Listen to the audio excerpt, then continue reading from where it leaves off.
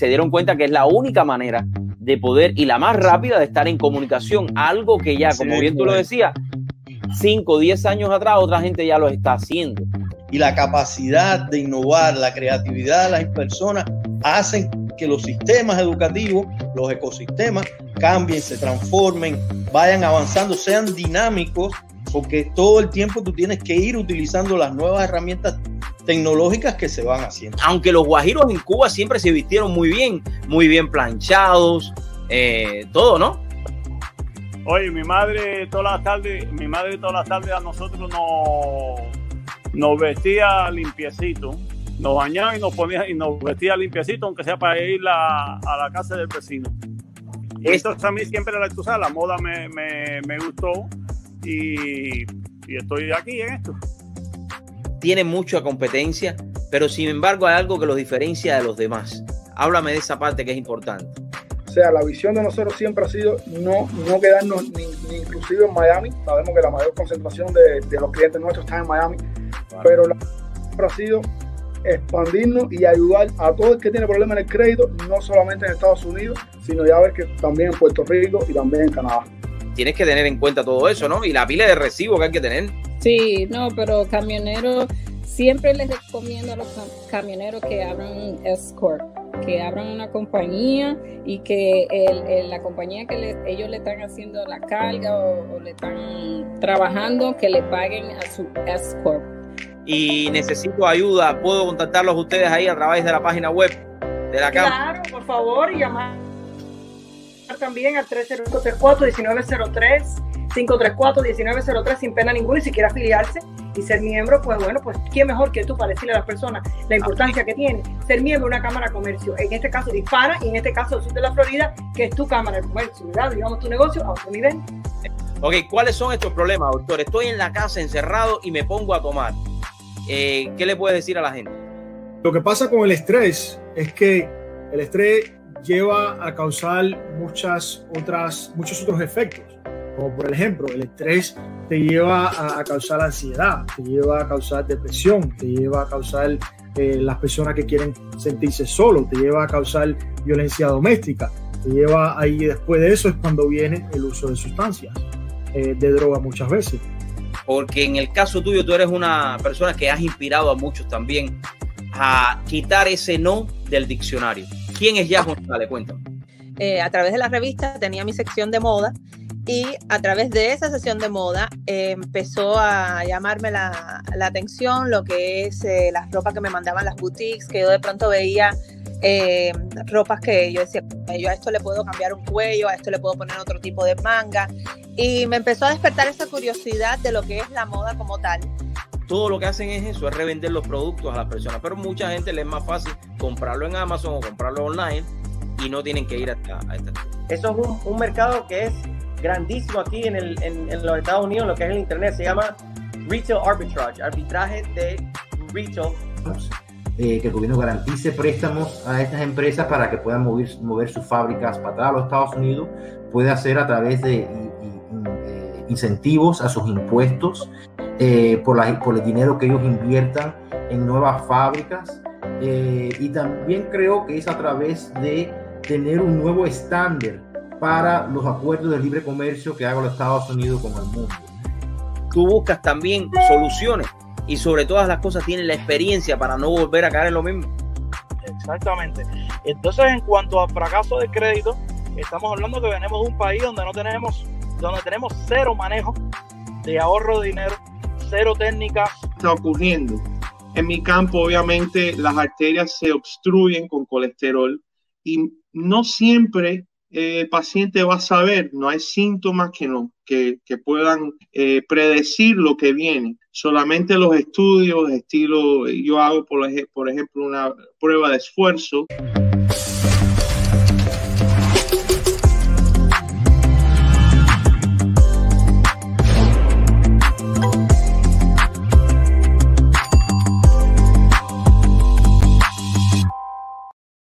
Muy buenas tardes, mis amigos. Viernes social para compartir con todos ustedes. Quien les habla, Dariel Fernandez, en vivo y en directo aquí hoy. Óigame, 6 de noviembre.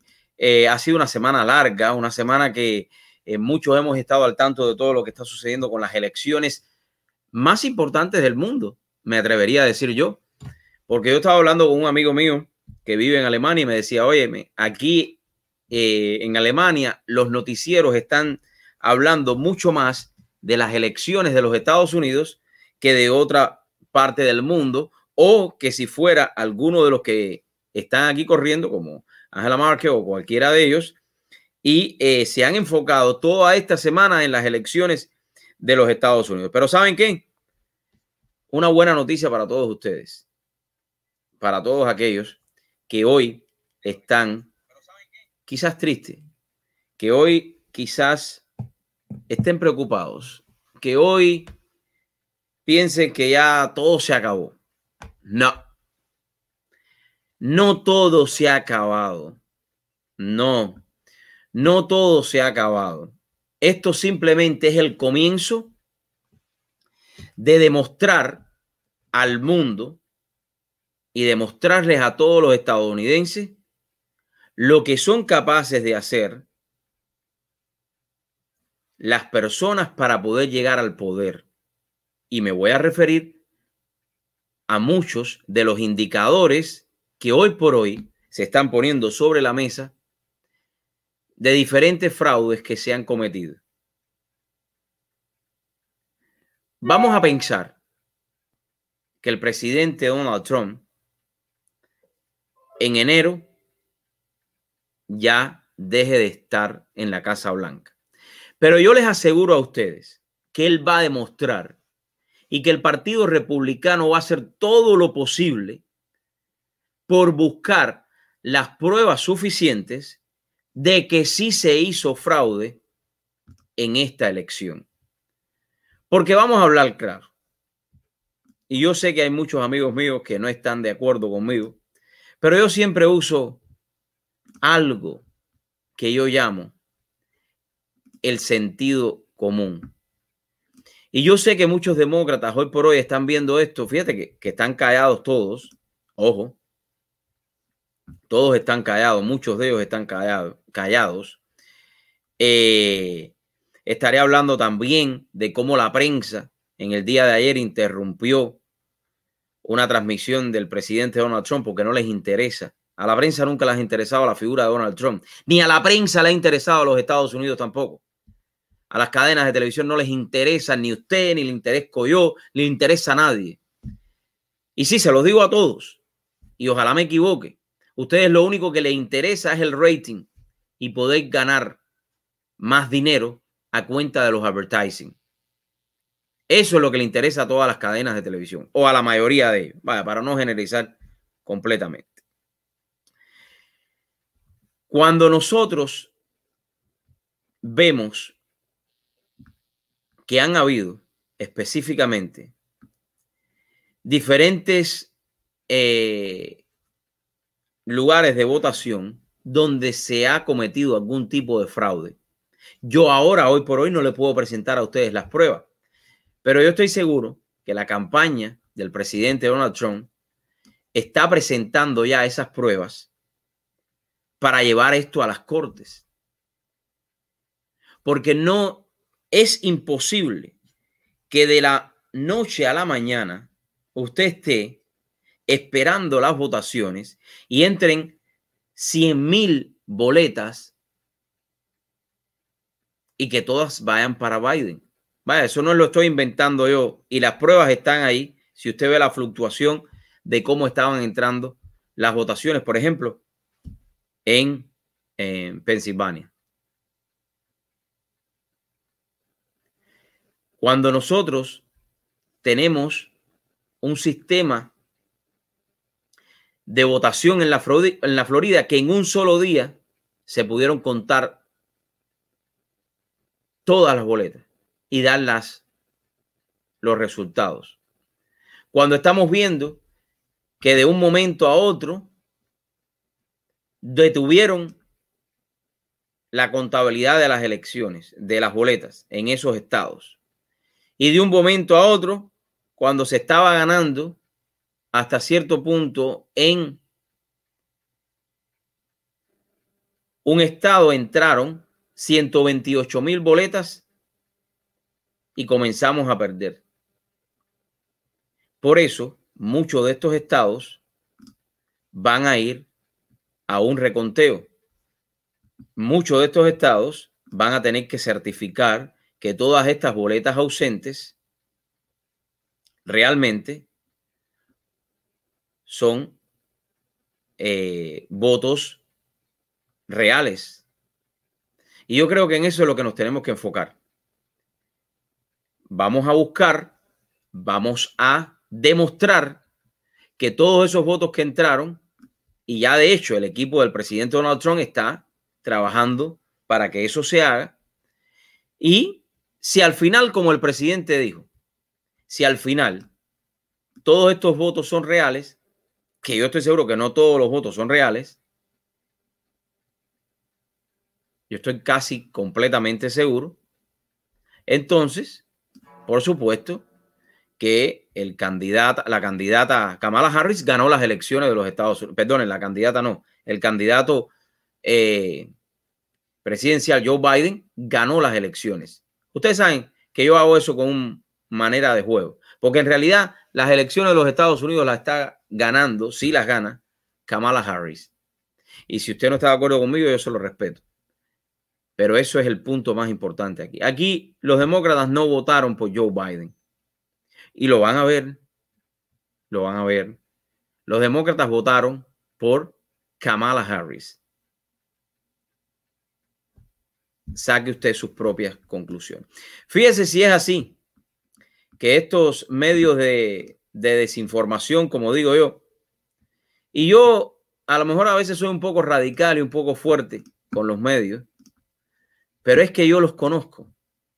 Yo sé lo que ellos son capaces de hacer.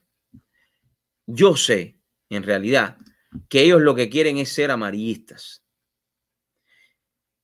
Y yo siempre he puesto el ejemplo que les voy a poner ahora.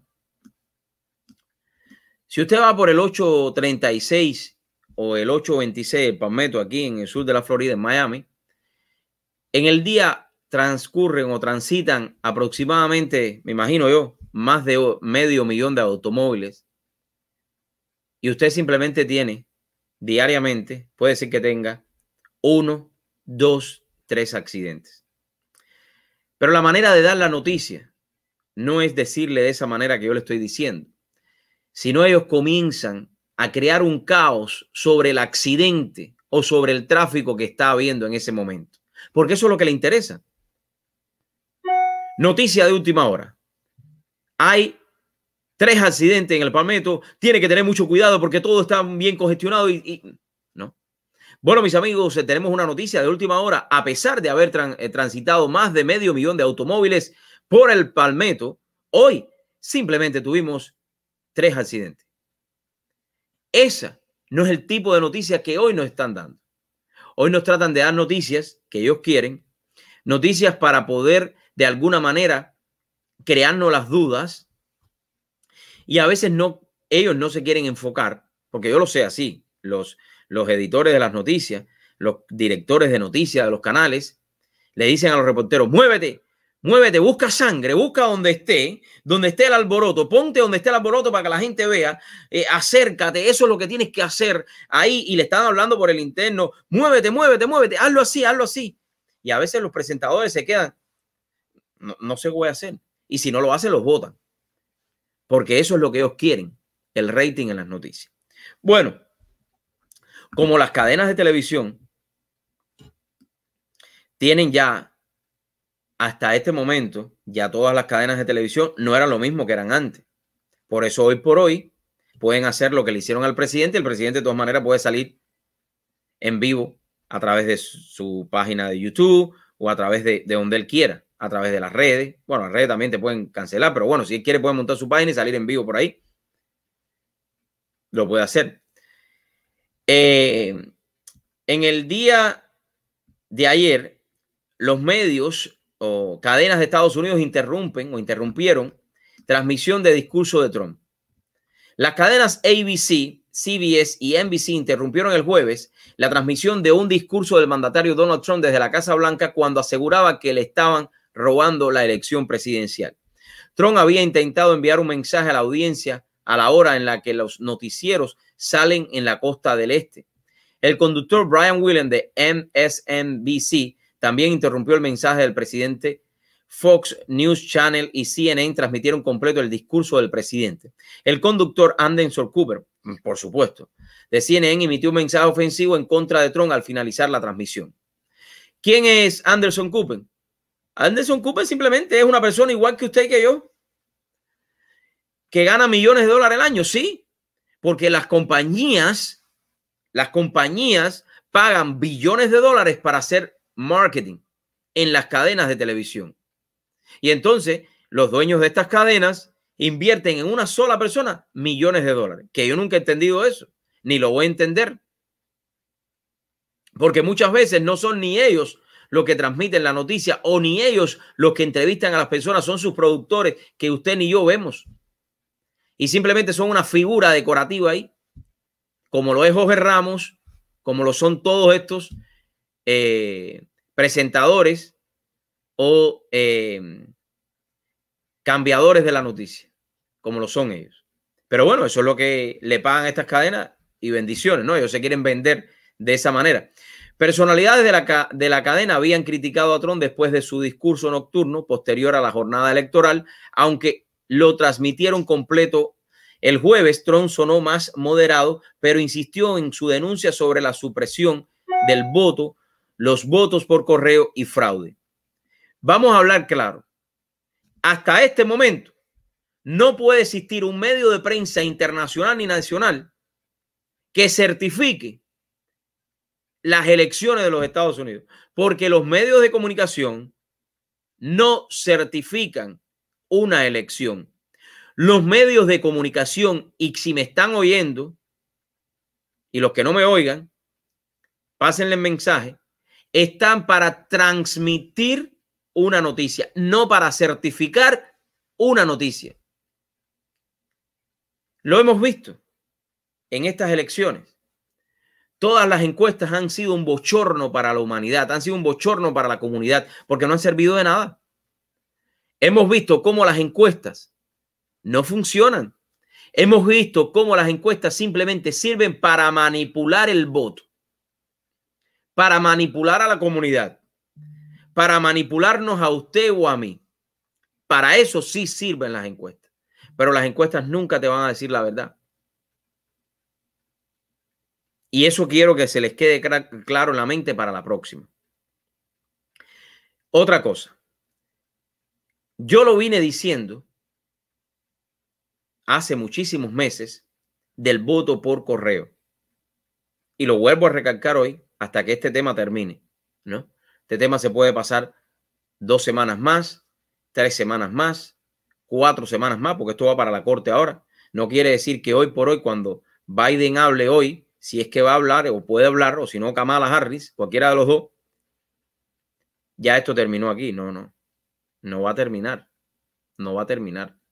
Esto va a seguir hacia las cortes. Han habido muchísimas irregularidades y tienen que pagar los que cometieron esos actos o esos fraudes. Fíjense bien, esto no se puede quedar de esta manera así aquí ahora. Ahora bien, las boletas ausentes y las boletas por correo seguirán siendo el gran fraude de la historia de los Estados Unidos. Se los digo así, se los digo de esa manera, y aunque hay muchos que me van a decir, no, tú estás loco, Dariel, tú no sabes lo que estás diciendo, no hables más. Las boletas ausentes y las boletas por correo van a seguir siendo el fraude de la historia. Por eso lo que cometieron en Nevada de enviar todas las boletas por correo fue un fraude. Aunque el gobierno de Nevada, el estado de Nevada, autorizó hacer eso. Pero eso fue un fraude. Que va a tomar tiempo en que el pueblo americano se dé cuenta de lo que sucedió, va a tomar tiempo. De que a lo mejor hoy por hoy los que votaron por Biden están contentísimos y los que están o los votaron por Donald Trump quizás tal vez estén tristes. Está bien. Ese es el proceso por el que tenemos que pasar. Pero que las elecciones de los Estados Unidos ya terminaron. No. No. Ningún medio de comunicación. Vaya, si yo fuera los medios de comunicación, yo bajara todos los mapas, esos que ellos tienen, y no confundiera más a la comunidad. Porque eso es lo único que hacen, que si este está rojo y este está azul, que si mañana está azul y este está rojo, que si este está rojo y este está azul, mañana lo cambio y lo pongo aquí. No, es una falta de respeto a la inteligencia humana. De los dos bandos, fíjense, no es porque yo esté apoyando la campaña de Donald Trump. No, no, esto sucede mañana y se los digo. Ahora cuando vienen las elecciones, estas elecciones que vienen en el Congreso ahora en 2 años, se los vuelvo a decir. Yo creo que eso que hacen los medios de comunicación de ponerle un mapa a usted es jugar con su mente. No, no. Aquí nadie, ningún medio de comunicación tiene potestad ni tiene moral para decir o para certificar una elección. Es una falta de respeto. Completamente. Nora Oden de CBS interrumpió y solicitó a la corresponsal Nancy Cortés que hiciera una verificación de hechos de la aseveración de Trump de que si los votos legales fueron contados, ganaría fácilmente los comicios. Cortés dijo que no hay indicios de un número considerado de votos ilegales y señaló que la aseveración de Trump sobre una llegada tardía de boletos era falso. No, no es falso, Norak, no es falso.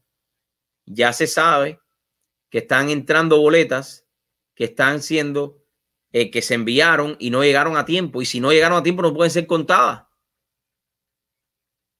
Si no llegaron a tiempo no pueden ser contadas. Que si ustedes la quieren contar es otra cosa. Cuenten todo por ahí para allá. Cuéntenlo todo.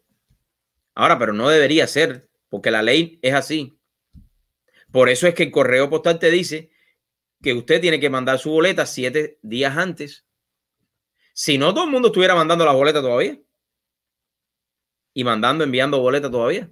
7 días después. ¿O será acaso que la gente se equivocaron y pensaron, bueno, se manda las boletas 7 días después de la elección? Pregunto yo. Seguidores de Trump han asegurado que tienen las pruebas y demostrarán que lo afirmado por el presidente es totalmente cierto. Aquí está el discurso del presidente Trump, que ahorita lo voy a poner para que ustedes lo vean. Ahora bien, yo he visto en los últimos días, y lo tengo que decir así, lo voy a decir, porque creo que de todas maneras en la vida tú tienes que decir lo que tú piensas. Si estoy equivocado algún día me arrepentiré de haberlo dicho, pero lo voy a decir. Cuando el presidente Donald Trump estaba en alta, estaba arriba, todos, muchísimos republicanos, muchísimos miembros del Congreso de los Estados Unidos, muchísimos republicanos locales apoyaron al presidente Donald Trump. Muchísimos republicanos locales fueron a recibir al presidente Donald Trump allí en el aeropuerto de Palatka y se abrazaron, lo saludaron. No se abrazaron con él porque no se puede abrazar, pero bueno, lo saludaron de lejos. Se sentían orgullosos de que el presidente Donald Trump los mencionara. Ay, mira, el presidente me mencionó. Congresistas, comisionados, de todo. Hoy por hoy, ¿dónde están todos esos republicanos? Y fíjense bien, yo no estoy diciendo que simplemente digan que el presidente tiene la razón. No, porque el presidente Trump se puede estar equivocando. Es verdad, a lo mejor. Pero simplemente mandar un tweet de decir, bueno, vamos a esperar, vamos a ver qué es lo que está sucediendo. Hay que ver, no sé, algo de aliento, una puede decir, señor presidente, estamos aquí con usted. Señor presidente, lo queremos, o no sé, o cualquier cosa. Lo mismo que dijeron cuando el presidente estaba ganando. Presidente Trump está ganando. Tenemos que derrocar al Partido Demócrata. Tenemos que levantar esto por la libertad de los americanos. Mensajes, otro tipo de mensaje. No. Desgraciadamente, muchos republicanos que se llaman ser electos por nosotros han dado la espalda en estos momentos. No se han ni pronunciado. No han dicho nada. No han dicho ni que simplemente debemos ir a un reconteo porque es la ley.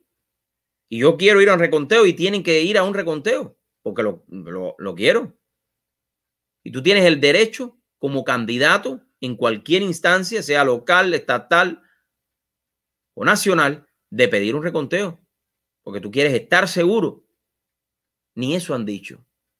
Creo que eso es algo que me ha enseñado, como yo digo en ese pequeño comercial que yo tengo de cuando estaba corriendo para representar el Distrito 34 en el Comité Ejecutivo del Distrito 34 del Partido Republicano.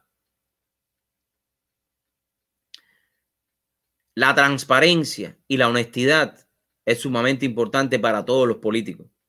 Y no es que en este momento, o no es que tú tienes que apoyar siempre a una persona cuando hace algo mal, aunque tú seas de ese partido, no. Pero si tú fuiste capaz de apoyarlo, aunque sea enviar un mensaje, presidente, estamos aquí con usted, lo que usted necesite, si hay que ir a revisar las boletas para ver si están bien o están mal, aquí estamos, presidente. ¿Cuál es el problema? Ustedes saben a quién yo me refiero, ¿verdad? Ustedes lo saben. Y el que va a estar mirando esto, tú lo sabes, ¿verdad? No voy a decir nombre, porque ¿para qué? ¿Para qué voy a perder mi tiempo? Tenemos que ser hombrecitos en las buenas y tenemos que ser hombrecitos también en las malas. Si no sabes lo que es eso, llénate de valor. Y cuando alguien esté en las malas, si ha estado contigo siempre en las buenas, es decirle simplemente, oye, aquí está mi mano, lo que haga falta. Voy a pasar ahora con Evelio Medina, que lo tenemos acá hoy en audio. Evelio, muy buenas tardes, gracias por acompañarnos. ¿Cómo te sientes? Bueno, como siempre, bendecido y afortunado y contigo arrebatado. Estamos positivos, confiados de que Papá Dios está en control y básicamente que estaba escuchando lo que hablabas ahora, pero hay que ser también justo. Lindsey Graham anoche, tú sabes que aportó $500,000 a lo que es la campaña de la defensa para el presidente, porque como bien dijo aquí y hemos hablado de las elecciones, si el patrón que no hubiera sido los cubanos defendiendo lo que es la libertad en contra del comunismo, el socialismo, no hubiera salido a votar, y por eso se ha dicho nacional, internacionalmente, que los cubanos de Miami, si Dios quiere, se termina ganando esta campaña, fueron las personas, la clave para la victoria, no solamente de Trump, pero también de Jiménez y de María Elvira, porque salimos a defender lo que nosotros conocemos. Así que hay que personas como mismo Lindsey Graham, Marco Rubio, yo sí pongo nombre, entonces ese tipo de personas tiene que salir ahora a defenderlo, no antes. Ahora es cuando hay que defenderlo. Obviamente que estamos tomando, yo llevo, pues qué te puedo decir, desde la madrugada hemos reunido las diferentes, ahora es el momento de las cortes, como dijo el presidente hoy,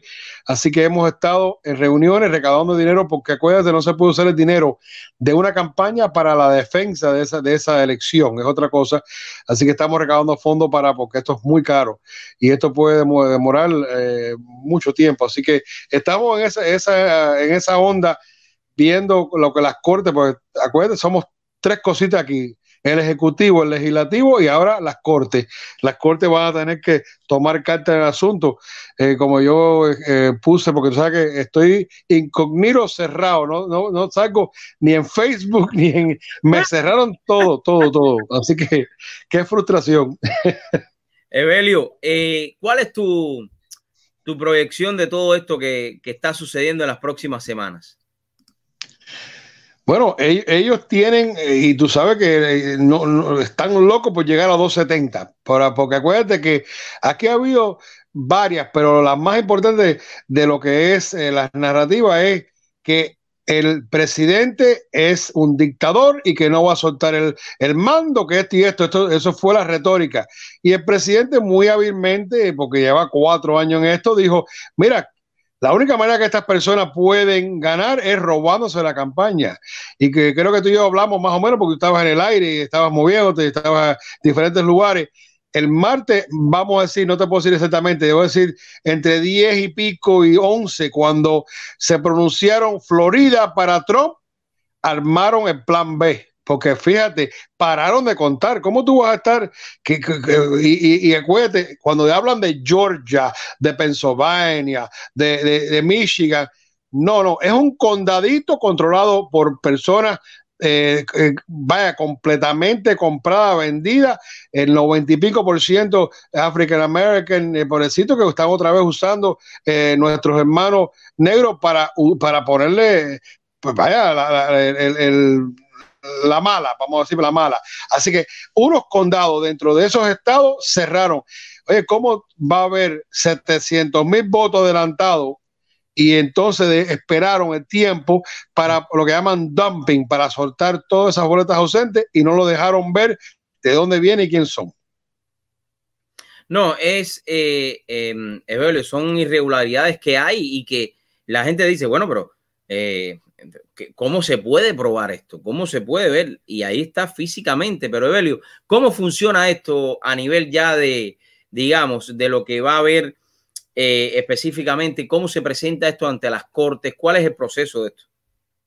Bueno, ya ha habido ciertas querellas ya implantadas y estamos tratando de pedirle que por favor es nuestro, como candidato, como campaña, es nuestro deber y también nuestra responsabilidad, pero tienen que dejarnos ver el proceso transparentemente. Eso es uno. Obviamente que sigue por el proceso, se cuentan o se recuentan los votos y acuérdate que las personas no entienden. En lo que es el colegio electoral, el día 8 de diciembre, escucha, 8 de diciembre, tiene que estar todos los estados ya ratificados para que el día 14 de diciembre se reúnan como los 29 de estado de la Florida, los diferentes electores del colegio electoral, del college, el colegio electoral, se reúnen para ratificar la elección. Pero obviamente que en este momento es buscar las evidencias que hay, que son muchas, en diferentes, de intimidación, de fraude en total, para poder ver qué es real, la cuenta real. Porque yo una cosa que hemos hablado, Ariel, tú y Dariel y tú, bueno, hemos hablado, si ahora mismo, hoy, tu pasaporte se caduca hoy, el día 6, creo que es viernes 6, porque ya yo no sé ni qué día es porque no he dormido, el día 6. Estamos a 6. Ok, y tú sales de aquí de Estados Unidos, vas para Colombia, para un negocio, y ya ese pasaporte no sirve para ti, no puedes salir porque entonces cómo tú vas si es a las 7 de la noche, el día 3, señores, ya es el 7, es como el día 15 para los impuestos.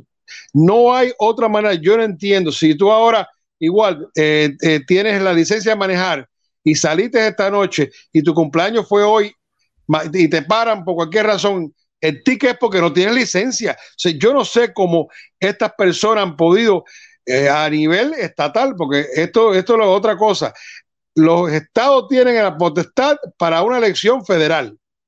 Vaya, yo he visto cosas, obviamente que hay mil razones, pero yo no veo nada aquí y no hay sorprende. El que esté sorprendido está muy mal, porque esto llevan desde antes de las elecciones. Ellos no quieren a Trump porque Trump no juega con ellos, más nada. O sea, nosotros, todo esto tiene que arreglarse antes del 18 de... El 14 de diciembre es cuando ya viene lo que es la elección oficial de lo que es el colegio electoral, el Electoral College.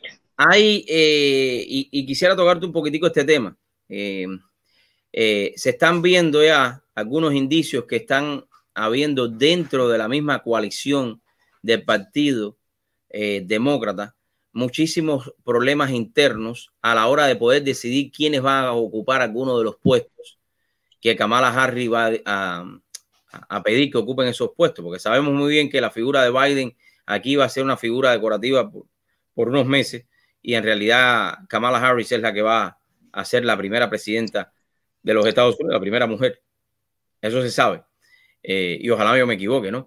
Pero ¿tienes alguna información? ¿Sabes un poco acerca de lo que está sucediendo dentro de ese partido? Bueno, como bien sabe, hay facciones completamente divididas. También sí hubo una reunión privada entre ellos mismos y la mayoría acabaron con Nancy Pelosi porque dijo que perdieron, ¿sabes? Que perdieron escaños. Obviamente perdieron a Chalala, perdieron a la Marcus Opao, perdieron allá a Rose en Staten Island, entró una griega cubana para que Nicole Malietakis. Así que ellos no están contentos y en enero, cuando entre el nuevo Congreso, se la va a ver un poquitico difícil. Vaya, como siempre hay miedo porque Nancy Pelosi, que guste de que le guste, entre ellos tiene poder. Pero yo veo que hay las facciones de la extrema, como dice AOC Plus 3, que quieren espacio, porque acuérdate que la agenda de ellos es muy simple, es acabar con lo que es los Estados Unidos de América como lo conocemos. Quieren ellos el nuevo Green New Deal, que es, como dijo muy bien y lo dijo a lo último, Biden lo dijo, queremos acabar con lo que es la gasolina o todo tipo, y quieren entrar en lo que es la parte renovable. Pero no, esa es la parte pero no, ellos quieren acabar totalmente, y lo más importante es con la Corte Suprema. Quieren, y ellos, tú sabes bien que nunca respondió, ellos quieren subir los números para poder controlar, porque ellos saben que si algo ya se ha hecho en 3 años y pico, el presidente fue tener la suerte de poner 3 miembros de la Corte Suprema. Eso es enorme. Pero lo más importante que se está viendo y que salió a luz es que los dos partidos, el republicano y el demócrata, llevaban tiempo, pero bien con más de fondo, sin credibilidad. Quiere decir que Dariel era el republicano senador de Michigan y yo soy el demócrata de la Florida. Entonces yo te decía a ti, dime cualquier cosa mañana, yo te voy a decir, y por la noche los íbamos a comer un bistezazo rico con champán y pagaba los intereses. Así que eso es lo más grande que yo creo que en los Estados Unidos ha visto.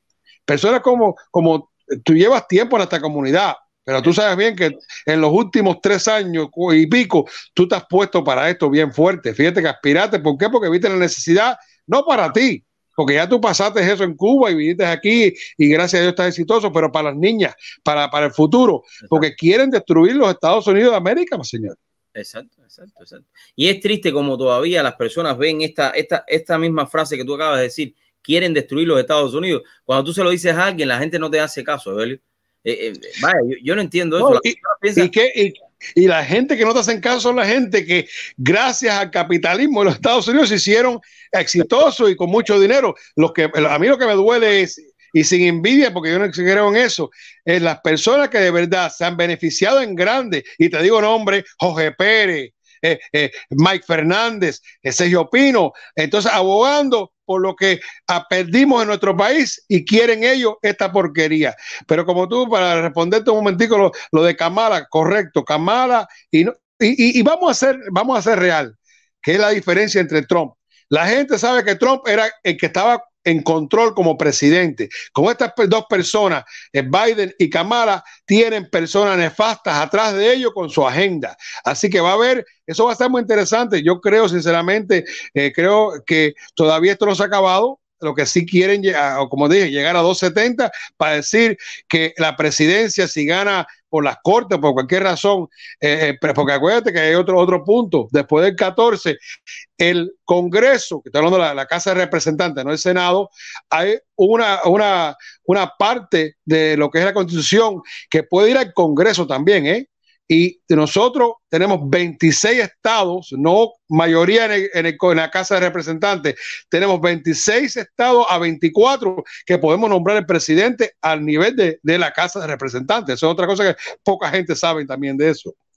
Yo he dicho en las entrevistas que me han hecho que la única manera que perdemos es y yo no lo veo porque hoy mismo lo ratificó el presidente, es que el presidente ya diga, ya estoy obstinado de esta locura porque es demasiado la falta de respeto y me voy para la casa. No creo que lo haga porque ese no es su modus operandi. Y además que vamos a ser realistas.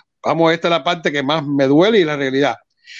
Personas como Hillary Clinton, la Fundación Clinton y todo ese grupo, personas como Hunter Biden, personas que hay, ya tú sabes cuáles son todos, como mismo Biden, era para que estuvieran en la cárcel y Trump no empujó, pero te digo la diferencia, si esta canalla entra, van a querer arrestar a toda la administración de Trump, te lo digo yo.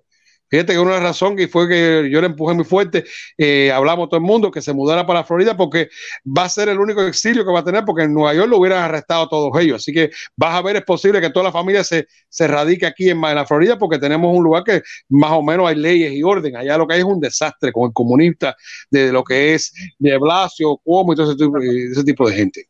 Oye, ¿tú crees que, hablando como los locos, tú crees que Giuliani vuelva a entrar en la carrera política en New York? Acuérdate que se rumoró que el hijo sí, el hijo Giuliani, pero es que ya la gente de Nueva York, y si tú te fijas los números de Nueva York, no estoy hablando de Manhattan porque tú sabes lo que hay ahí, pero al norte era 40 y pico % Trump, así que yo espero, yo le hablé y le dije, oye, viejo, los hace falta, aunque sea uno porque el reguero que tienen allí no se puede, no te puedes imaginar. Es posible, pero se habló rumoraba que vaya que estaba el hijo. Y ahí, como te dije, lo llevamos en Staten Island, que es un más republicano, lo llevamos a Nicole Malliotakis, que aspiró en el 2017, aspiró a alcaldesa, pero obviamente con el monstruo no podían. Pero bueno, yo te digo que ahora empieza la campaña para mismo Nueva York, Hialeah también, vamos a ver lo que pasa, Miami, que va a estar interesante también, porque acuérdate que hoy por hoy lo que te dije, Bobo no cobraba, y por más de casi 100,000 votos, o no sé cuánto, 80, 100,000 votos, la Lavín Cava ganó. Vamos a ver si se porta bien, pero ella tiene una agenda que no es la de nosotros, te lo digo yo. Oye, Belio, unas palabras de aliento en estas horas, por lo que nos has dicho, creo que esto va a durar días, ¿no? Yo creo que sí, y yo te digo sinceramente, si el proceso que es las cortes en este momento, y has visto que el presidente está bien mensurado, está más tranquilo, está viendo que está el proceso, porque hay tanta, no voy a llamarle fraude, pero vamos a ver, como tú usaste la palabra, incongruencia, que cosas que no hacen sentido, porque si hubieran continuado lo que es el conteo en ese momento, ya hubiera sido presidente, así que aguantaron. Pero yo pienso que el sistema de este país ha durado 240 y pico de años porque es sólido.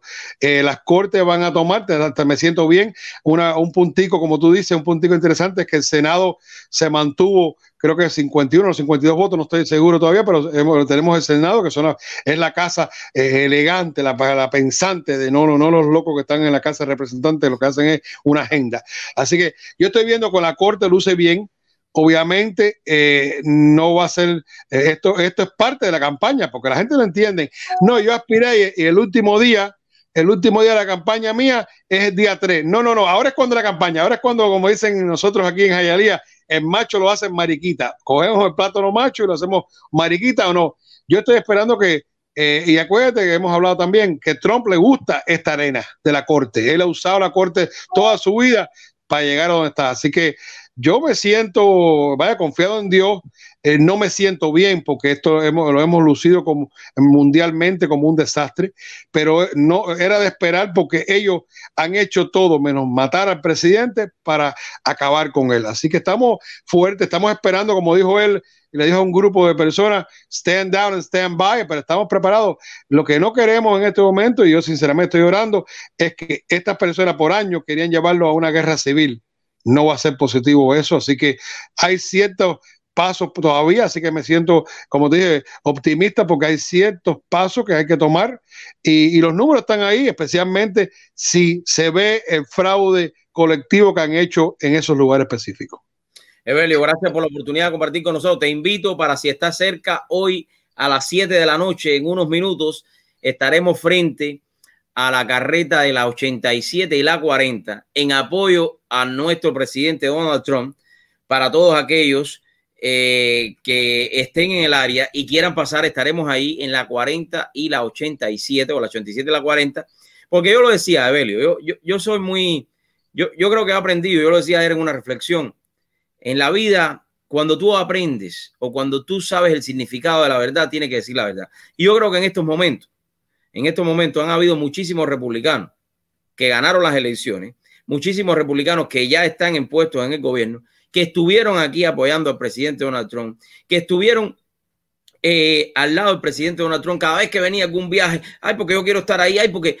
Y yo los vi, y ellos saben quiénes son.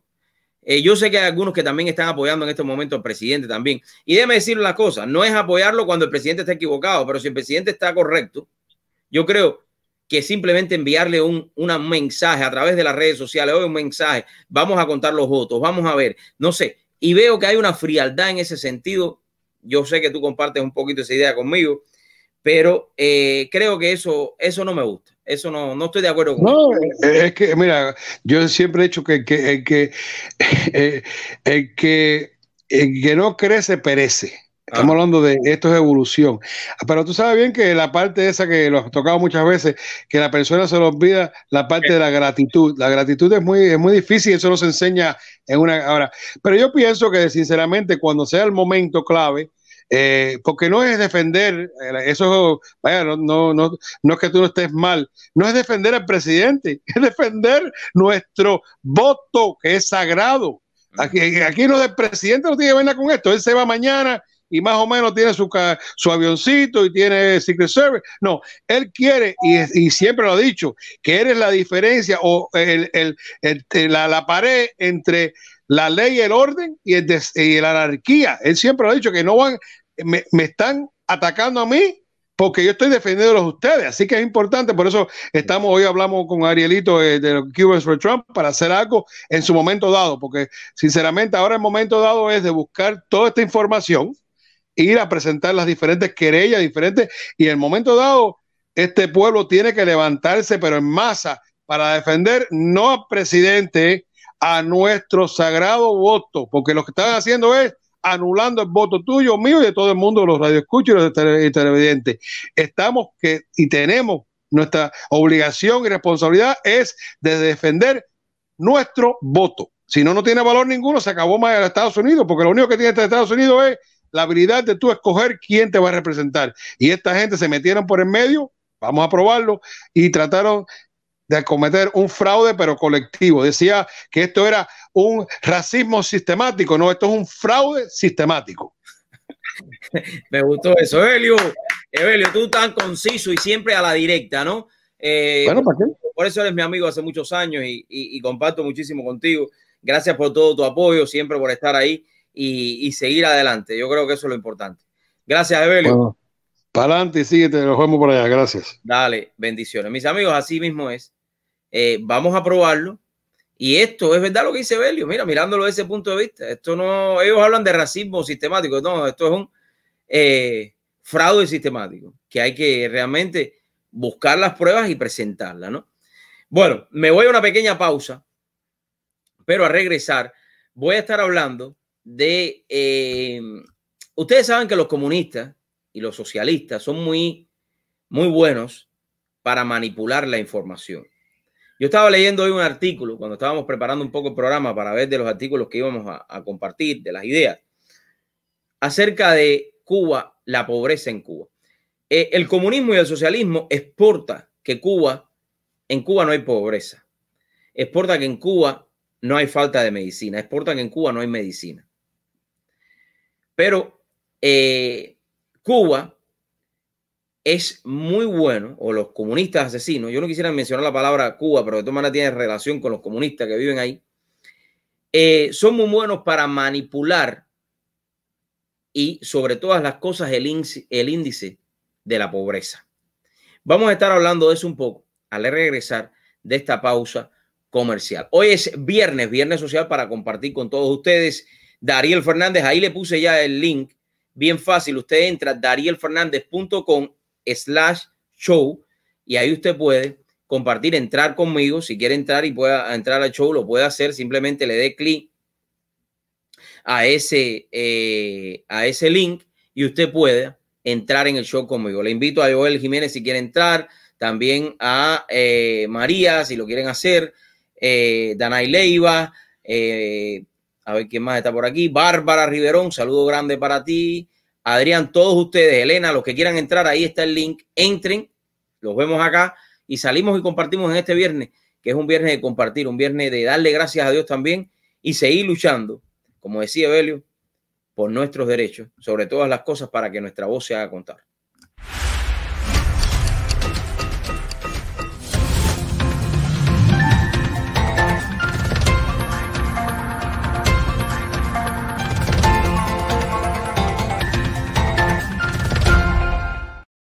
¿Desea llevar su negocio al próximo nivel? En la Cámara de Comercio Hispana del Sur de la Florida. Hemos aprendido a crear verdaderas conexiones con otras empresas en nuestro negocio. Y todo se realiza a través de esta gran organización fundada hace más de 22 años y una de las más grandes de Estados Unidos. En un ambiente familiar y sobre todo empresarial. Representa lo mejor de nuestra comunidad. Es una oportunidad de unir fuerzas. Porque llevamos tu negocio a otro nivel. In our office, we offer personalized legal services. We sit down with our clients. We meet every single one of our clients. The client is going to sit down with an attorney. And then after a while, that client is not just a client, they become members of our small family. And this is why I ask you, if you need legal services, please contact the Santos Law offices.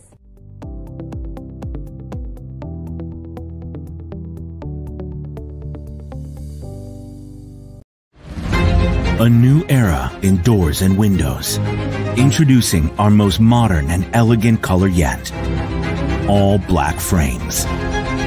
Available in all our models to enhance your luxury design experience with the same quality you are already familiar with. With more than 70,000 square feet and the latest technology in the industry, we are ready to turn your vision into a reality. All black frames. By Mr. Glass Doors and Windows. Find a dealer today. ¿Cuántas veces he escuchado decir a un dueño de negocio, yo no necesito hacer publicidad? ¿Realmente usted considera que no necesita hacer publicidad? ¿Que no es importante dar a conocer su negocio? Hoy, con la tecnología, usted no tiene que invertir grandes cantidades de dinero en advertising para darse a conocer.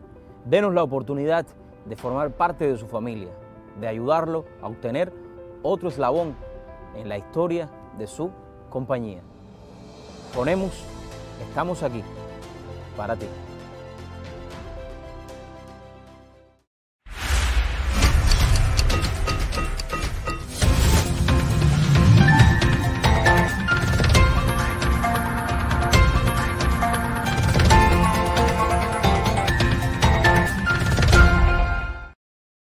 Bueno, mis amigos, ya regresamos para seguir compartiendo con ustedes.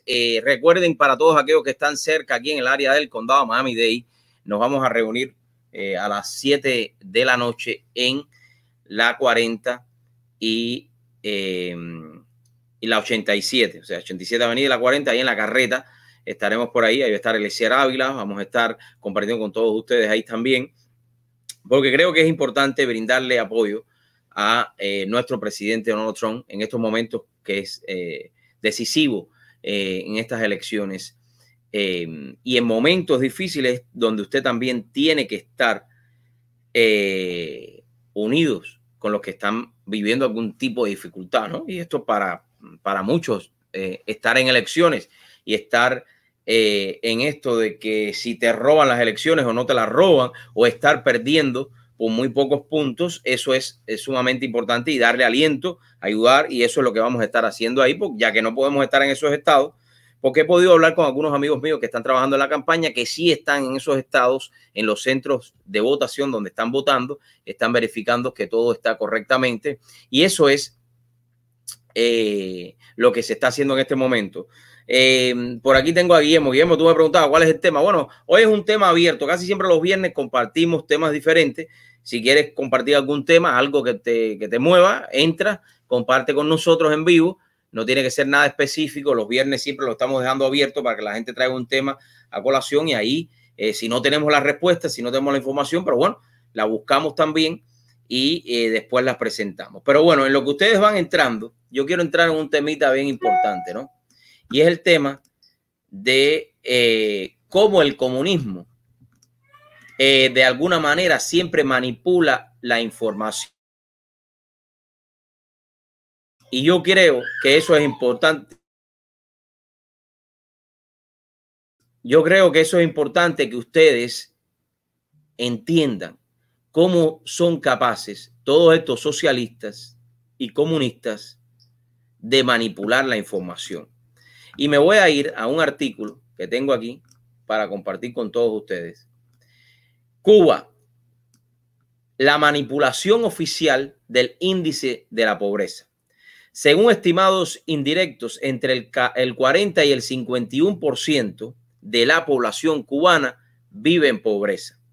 Yo les ponía ayer a ustedes unas fotos, unas imágenes que enviaron del pueblo donde yo era, Madruga, que está completamente como si estuviera, Madruga está ahora como si estuviera en una guerra, ¿no?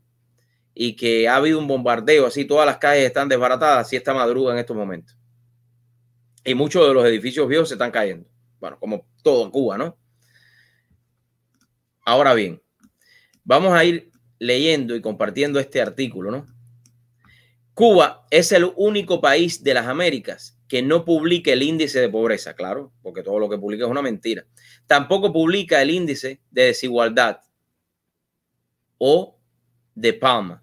No podremos encontrar en sus cifras oficiales publicadas por el ONEI el salario mínimo, ni tampoco el costo de la canasta básica.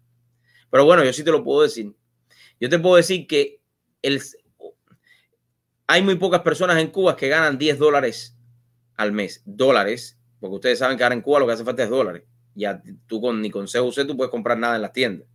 Tienes que ir con dólares. Hay algunas tiendas que quedan, pero bueno, como el ejemplo que le estaba poniendo acerca de este mercado de 4 caminos que ya está cambiando completamente a dólares, porque hoy por hoy los dictadores asesinos que están ahí, que imperan, lo que necesitan son dólares. En febrero del 2019, el gobierno cubano difundió en el portal de CEPAL un informe sobre el cumplimiento de los objetivos de desarrollo sostenible, imagínense usted, hasta el 2030 en el país. En él declaró que solo el 6.8% de toda la población y el 4.6% de la población en las ciudades estaba en precariedad. Eso es una gran mentira. Eso es una gran falsedad.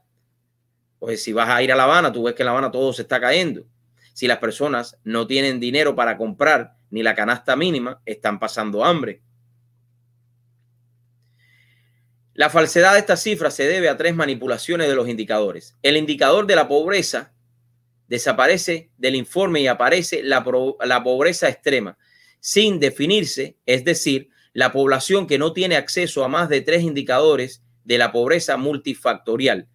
En el informe no aparece la definición de pobreza y su diferencia con la pobreza extrema para ocultar la manipulación de las cifras. Ustedes están viendo las imágenes, las pudiéramos buscar y ponerlas, de cómo las personas viven en Cuba, en diferentes provincias y en lugares dentro de La Habana, que hay barrios donde la gente vive en casas hechas con latas de conserva, con aluminio cerrando las casas, ¿no? Que ponen 4 palos y las llenan. Así hay personas en Cuba que están viviendo. Eso es parte de la pobreza. Eso es lo que el régimen asesino de La Habana no quiere decir al mundo. Pero gracias a la tecnología, hoy por hoy, todo esto está saliendo a relucir. Y el mundo se está dando cuenta de la gran falacia del comunismo del siglo XXI, del comunismo de los Castros asesinos. El gobierno cubano desecha el estándar internacional de medir la pobreza por los ingresos monetarios, $1.90 de ingreso diario. Usted sabe lo que es. Y dice que no procede en el caso cubano por los derechos a la salud y educación, la cultura y el deporte subsidiados. Una decisión que contradice los estándares internacionales, salvo Cuba. Ningún gobierno desecha este indicador como medida de pobreza. Vamos a hablar una cosa.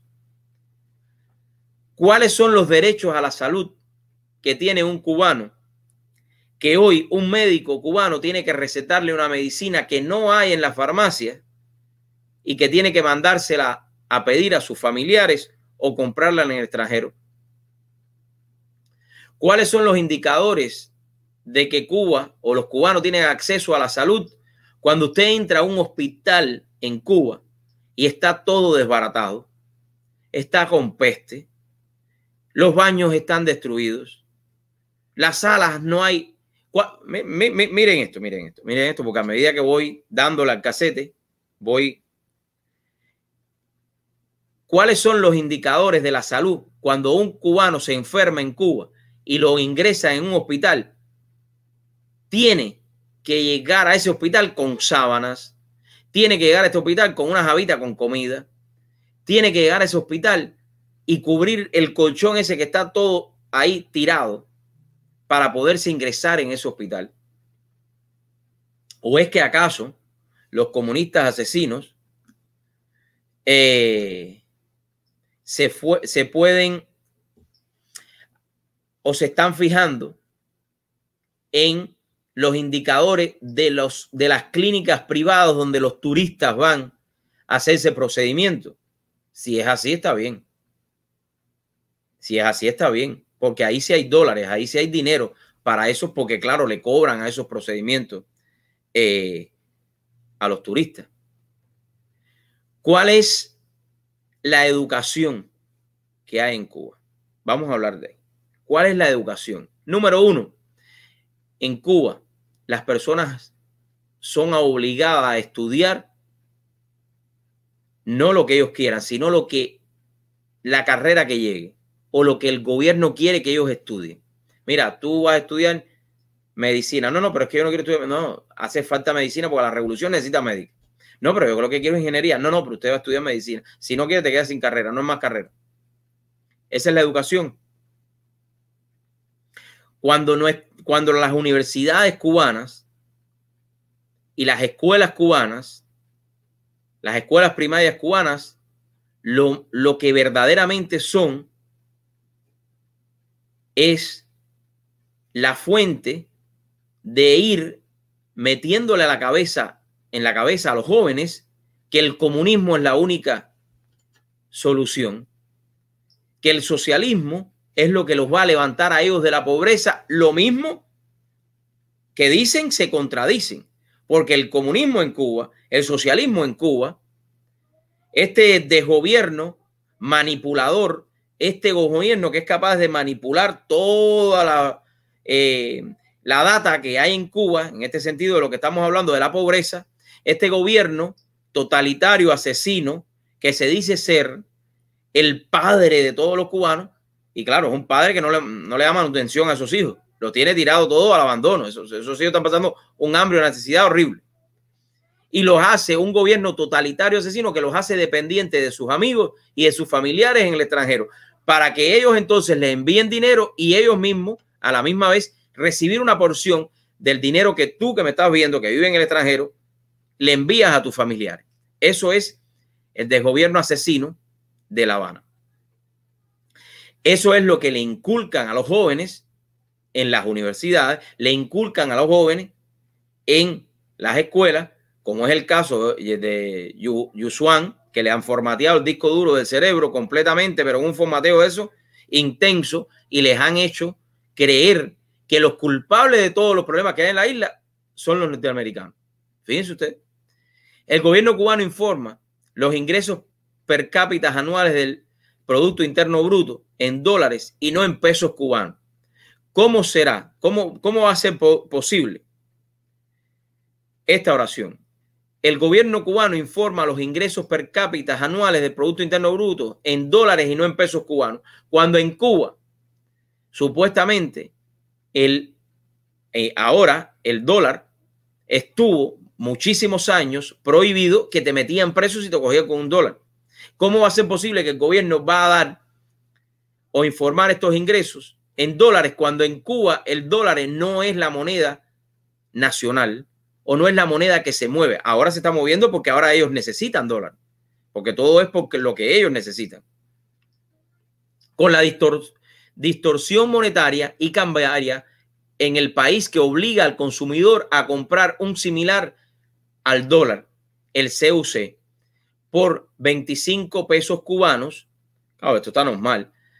El real ingreso promedio per cápita en 625 CUP al mes, que al cambio actual son 25 dólares y algunos centavos. Luego entonces el per cápita anunciado por el gobierno de 7.524 dólares anuales promedio en el citado informe se reduciría al per cápita real de 300 dólares anuales y 96 centavos. Ustedes saben, usted puede entender esto, que un ser humano pueda vivir con 300 dólares y 96 centavos al año. Imagínese usted. La distorsión de cifras publicadas coloca en entredicho el índice de desarrollo humano, que en el informe gubernamental se anuncia en el puesto 73 de 193 países, cuando en realidad es el último de los 193 países por ingreso promedio anual per cápita. Comparte el puesto 194 por ingreso per cápita con la República Democrática del Congo, porque todo es una falacia, todo es una mentira. Otros indicadores de pobreza multifactorial están distorsionados en el informe. Con relación a la vivienda, el propio Estado ha publicado que el 40% de la existente necesidad de reparación importante. El citado informe gubernamental solo se refiere a las viviendas con pisos de tierra y sin techo adecuado, pero no recoge el grave problema acumulado de las viviendas en Cuba. Amigos, ustedes saben muy bien, y así sigue el artículo. No se los voy a leer porque es un artículo bien intenso, pero quería tocar la primera parte y voy a hablar de la última, que creo que es importante. Ustedes saben muy bien que en Cuba hay un grave problema con la vivienda. Ustedes saben muy bien que en Cuba no hay materiales para reparar nada. Busque ahora mismo un familiar de usted que vive en Cuba y dígale, ¿me puedes mandar una foto del barrio donde nosotros vivimos? Para que usted vea que ahí no hay para reparar absolutamente nada. Para los que están mirando ahora y no entienden cómo funciona, cómo es Cuba, ¿no? Porque eso es importante. En Cuba no hay una tienda donde usted va a comprar sacos de cemento, bloque. Estoy hablando de la parte de la vivienda, donde usted repara su vivienda, pintura, tornillos. No hay como un Home Depot. Eso no existe en Cuba. En Cuba no hay nada de eso. En Cuba está Juanito, que vive allá en la esquina y tiene una bloquera y él hace los bloques a mano con una cosa dando vueltas y te hace los bloques. Y con esos bloques que tú haces la casa. O está Chuchito, que corta los cantos en una cantera con un serrucho hasta abajo. Y cuando el canto bloque cae en el piso, después viene Chuchito atrás otra vez cortando los pedacitos de canto para que usted venga y haga su casa con canto. Para después, si usted tiene algún tipo de problema pulmonar, se pueda morir por la humedad que hay dentro de la casa. Esas son las cosas que suceden en Cuba hoy, 2020, 6 de noviembre. Y todavía los cubanos en Cuba se preocupan que quién es el presidente de Estados Unidos. Fíjate qué clase de locura esta.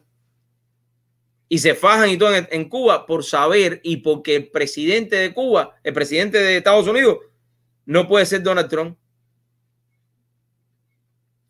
Imagínese eso. Imagínese eso. El ingreso monetario fundamental, índice para establecer el nivel de la pobreza según los estándares internacionales, el gobierno cubano lo desecha. El índice de pobreza multifactorial, con la carencia de 3 indicadores como las condiciones de vivienda, acceso a agua potable, que se lo mencioné ayer, le puse el ejemplo de madruga, que hay 15 días y no tiene agua y tiene todas las carreteras rotas porque están arreglando la tubería hace más de un año. Y cuando yo me fui de Cuba hace casi 21 años, de madruga todavía estaban arreglando la tubería y todavía había falta de agua hace 20 años y estamos 20 años después. Que no me diga Gardel que 20 años no son nada. 20 años, mira cómo me han salido las canas. ¿No? Entonces vemos que son problemas tras problema y la desinformación a nivel mundial que esta gente tratan de decir al mundo. Lo que pasa es que con la tecnología hoy ellos no pueden seguir ocultando, ¿no? Potable y acceso precario a la alimentación demuestran que los valores analizados en el informe gubernamental del 2019 se referían a la pobreza extrema y dejan ocultos los valores reales de la pobreza en Cuba. Según estimados indirectos, porque no hay cifras oficiales, algunos economistas cubanos han establecido un rango entre el 40 y el 51% de pobreza en el país. Quiere decir que de esos 11 millones que hay, la mitad viven en pobreza. Es así, aunque te duela que te lo esté diciendo. Esa es la realidad del pueblo cubano. Por otra parte, el índice de desarrollo humano en el indicador de ingreso per cápita anual promedio no se corresponde a la realidad de este indicador en el país, pues el gobierno cubano o desgobierno asesino de La Habana lo informa en dólares y la distorsión cambiaria y monetaria en Cuba lo reduce a 25 veces para los consumidores. El ajuste del dólar a pesos cubanos haría descender el índice de desarrollo humano para Cuba del puesto 73 a los últimos lugares entre los países del mundo. Qué mentirosos son los comunistas asesinos estos chicos. Qué mentirosos ustedes son. Qué mentiroso tú eres, Díaz-Canel. Qué mentiroso tú eres, Lazo. Qué mentirosos son todos los comunistas que están en el Partido Comunista Cubano. Qué mentirosos todos son los que están en la televisión cubana y en todas las cadenas de radio de Cuba. Qué mentirosos son todos ustedes que juegan con el pueblo cubano. Qué mentirosos son ustedes que son cómplices de esa dictadura asesina. Y esto va para todos los que se mojan de alguna manera. O los enchufados, como se diría en Venezuela. De todos ustedes comunistas descarados. Perdónenme que se los diga así en la cara, ¿no? Porque eso es lo que son ustedes. Empezando todos los que trabajan en la televisión y dan una noticia para congraciarse con el régimen. Y después aquí quieren llegar y son reporteros. Con todos los que trabajan en las estaciones de televisión y radio, ustedes son cómplices de la dictadura asesina que tiene al pueblo diciendo mentiras a nivel mundial. En un puesto 73, cuando deberían estar en menos 203, vaya abajo. Porque en Cuba no hay ni agua potable, en Cuba no hay ni comida, en Cuba no hay salud, en Cuba no hay ni educación, en Cuba no hay ni infraestructura de carretera, en Cuba no hay vivienda, en Cuba no hay nada. Ustedes son el comején que comenzó en Cuba en el 1959. Es imperativo que el gobierno cubano publique el índice de pobreza y el índice de desigualdad social. Sin estos imprescindibles indicadores, no podrá elaborarse políticas públicas hoy ausentes para disminuir y erradicar la mayoritaria pobreza en Cuba. Pobreza que incluye varios derechos sociales muy precarios en el país. El derecho a una alimentación adecuada, el derecho a una vivienda digna, el derecho de acceso al agua potable, el derecho a una asistencia médica de calidad, el derecho a pensiones y asistencia social que permitan una existencia digna y el derecho a un salario decente según los parámetros internacionales de la ONU. ¿Qué ustedes me dicen de esto? Díganme. La pobreza en Cuba. Derechos sociales. Derecho a la alimentación. Derecho a una vivienda digna. ¿Ustedes saben cuánta gente en Cuba está viviendo hoy por hoy? Y lo que tienen de piso es una tierra. ¿Cuánta gente en Cuba hoy tiene que cargar cubo agua? ¿Cuánta gente hoy se tiene que bañar en un río en Cuba? O ir al río a buscar agua hoy 2020. Es una falta de respeto. Y todavía quieren decir que en Cuba no hay pobreza. Díaz-Canel. No, en pobreza no habrá en tu cabeza. O este ministro de alimentos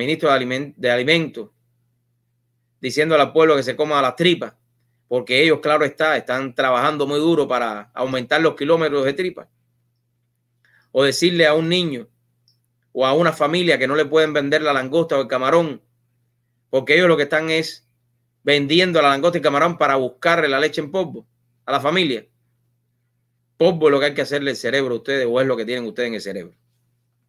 Bueno, vamos a escuchar los comentarios que tenemos por aquí de este tema. es un tema que de verdad que cuando tú lo empiezas a pensar, mira, Joel Jiménez Frías, yo viví más desde que nací por más de 20 años con un hueco en el techo de mi cama y dormía con un nylon grande. Imagínate tú esto. Por aquí tenemos, si no se ponen duros, los cubanos de la isla veremos 20 años más sin agua. Estoy convencido contigo, María. Otro día entro y estoy cocinando y viendo a tu abuela. Oye, salúdame a tu abuela por ahí, amigo mío. Después tú lo ves el programa después, no te preocupes. Y ya ni vergüenza, así mismo es. Eso es lo que hay en nuestra Cuba. Eso es la mentira que ellos dicen constantemente sobre lo que realmente está sucediendo en la isla de Cuba. Bueno,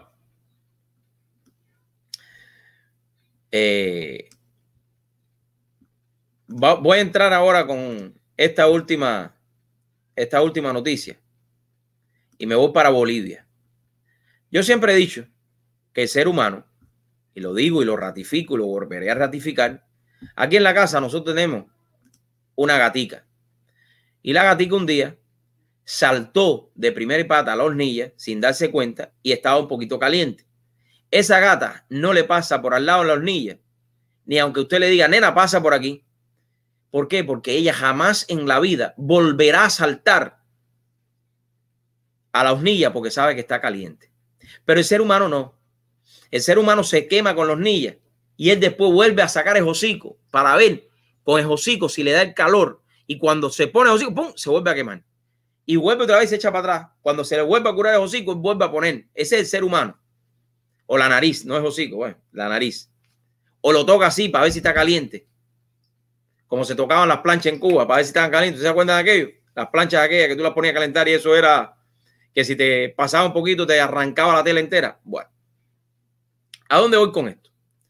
Por aquí tenemos a este señor y voy a Bolivia. Ustedes saben que Evo Morales lo tuvieron que sacar a la fuerza de Bolivia. Evo Morales era uno de los mayores millonarios que tenía Bolivia.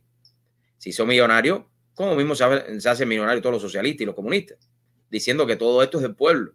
Y se ponía los sombreros estos de los indios que viven en Bolivia, y él era el de los cocateros, cocaleros, todo eso. Sí, yo creo que Evo Morales lo más que hacía era comer coca. Las hojas de coca se las comía en jugo y en batido. Eso es lo que hace. Bueno, ahora bien, Luis Arce fue electo ahora nuevamente. El país cae en las manos del partido de Evo Morales, porque eso está cuadrado. Igual que en Nicaragua, que volvieron a caer en las manos de este señor, que eso no tiene cara de presidente, ni la tendrá más nunca en la vida, ni la tuvo, ni la tendrá, ni aunque vuelvan a ser. Daniel Ortega es presidente. Él es como, no sé, no tengo palabra para describirlo, pero presidente él no es. No, presidente él no es. Y el pueblo nicaragüense volvió a caer en lo mismo otra vez. ¿Se acuerdan del cuento de la gata? No, vuelve otra vez. Ahora cayeron en Bolivia nuevamente con el partido de Evo Morales. ¿Y qué está sucediendo? Que las provincias cruceñas atacan disciplinadamente al paro cívico en defensa de la democracia y exigiendo auditoría a las elecciones generales del 18 de octubre ganadas por Arce, afirmó Fernando Larra, líder cívico de la región. Aquí hay problema con las elecciones en todos lados. Esta gente ganaron las elecciones después que votaron a este hombre que se decía también que era su presidente, ¿no? Evo Morales, el come hojas de coca. Las autoridades electorales y observadoras internacionales han considerado que los comicios fueron limpios. Arce, exministro de Economía y amigo fuerte de Evito, ganó con más del 54% de los votos frente al 14% del derechista santacruceño Luis Fernando Camacho. En los poblados aledaños a la ciudad de Santa Cruz, cabecera del departamento del mismo nombre, había rutas bloqueadas con palos, neumáticos, alambres y escombros, según imágenes difundidas por el canal de televisión Unitel. Pero en otras localidades rurales de la región, el paro no fue acatado para no afectar la producción agropecuaria. ¿Qué sucede? Si el pueblo entero no se une y el pueblo entero no entiende la necesidad de acabar con todos estos corruptos que están guiados por la mano de Evito, Bolivia va a volver a las mismas. Evo Morales va a regresar y no va a pasar absolutamente nada. El paro se extenderá hasta el viernes a la ciudad de Santa Cruz, la más poblada del país, que desde la semana pasada es escenario de protestas esporádicas contra Arce, convocadas por su comité cívico, un conglomerado de grupos civiles y empresariales de derecha. La gobernación de Santa Cruz acatará las medidas del paro cívico, dijo su secretario general Rolly Aguilera. Nos declararemos en estado de emergencia para resguardar la paz, el Palacio de Gobierno, la Plaza Muriño, que es la plaza de armas, para que no haya enfrentamiento entre hermanos los días de transición de mando, aseveró el líder de COB, Juan Carlos Auruachi. Yo lo único que le digo a los bolivianos, que abran los ojos, donde quiera que estén, abran los ojos, porque si ustedes no abren los ojos, Evito, que es Evo Morales, va a llegar en su avioncito, de donde está escondido, en donde quiera que esté escondido, no sé si en Argentina, dónde está, porque él estaba recorriendo el mundo, él estaba preparando todos sus negocios, estaba preparando toda su política para regresar, porque ustedes saben que Evo tiene un cargo, pero que ya desestimaron ese cargo, porque ya entró Arce al gobierno. Y así son las cosas. Eso es como volver a caer en lo mismo, Y al final los perjudicados, ¿quiénes son? Los que viven en Bolivia, los que trabajan diariamente, los que quieren vivir sin pobreza, los que no están de acuerdo con una política de izquierda como llevaba Evito, que era amiguito de Huguito y era amiguito también de los Kirchners, amigo también de Maduro, amigo de los Raúles, de los Díaz Canel. Ese es el partido que hoy precisamente está en Bolivia. Bueno, mis amigos, hoy los dejo. Tengan mucha paciencia. Sobre todas las cosas, recen mucho por la unidad de esta gran nación. Recuerden que los que vivimos en los Estados Unidos es la nación más grande del mundo. Hoy por hoy, estas elecciones son elecciones del mundo. Pidamos para que este país y nosotros podamos salir adelante en las próximas semanas, que todo lo que se pueda presentar de parte de la administración del presidente Donald Trump, del Partido Republicano, sean pruebas contundentes para poder ganar esta elección, que eso al final es lo que más importa. A las 7 de la noche estaremos en la carreta del 87, ya en unos minutos. Voy saliendo. Ahí estaremos para compartir con todos ustedes. Pasen un momento. Y creo que es importante darle nuestro apoyo al presidente de los Estados Unidos, Donald Trump. No simplemente darle nuestro apoyo yendo a los rallies cuando él va a hablar, sino yendo en este momento. Y sobre todas las cosas, pedir para que Dios ponga su mano, a Dios rogando y con el mazo dando, ¿sí? Porque esto no es solamente de rezar, para que los Estados Unidos todo vuelva a la normalidad, nos enfoquemos en nuestras vidas diarias para poder alcanzar lo que todos vinimos a buscar en esta nación: la prosperidad, la libertad, pero sobre todo, todo, el éxito, que es lo más importante. Que Dios me los bendiga, que pasen un excelente fin de semana. Compartan. La próxima semana nos vemos aquí en otro programa más de True Show con Dariel Fernandez.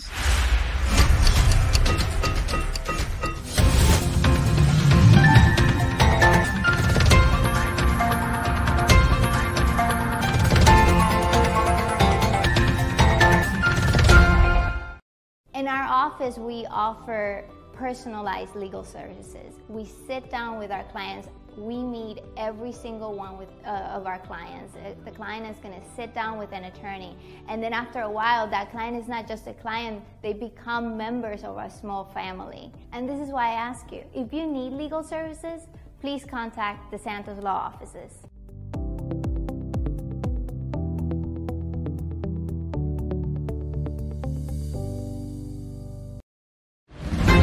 A new era in doors and windows. Introducing our most modern and elegant color yet. All black frames.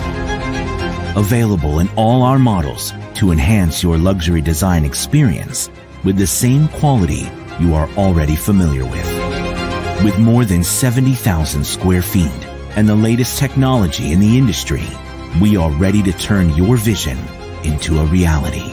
All black frames by Mr. Glass Doors and Windows. Find a dealer today. For those who get there first, at any hour, in any weather. You don't think about yourselves or expect any thanks. For those who keep our loved ones safe so we can sleep a little better at night. For those sworn to protect us.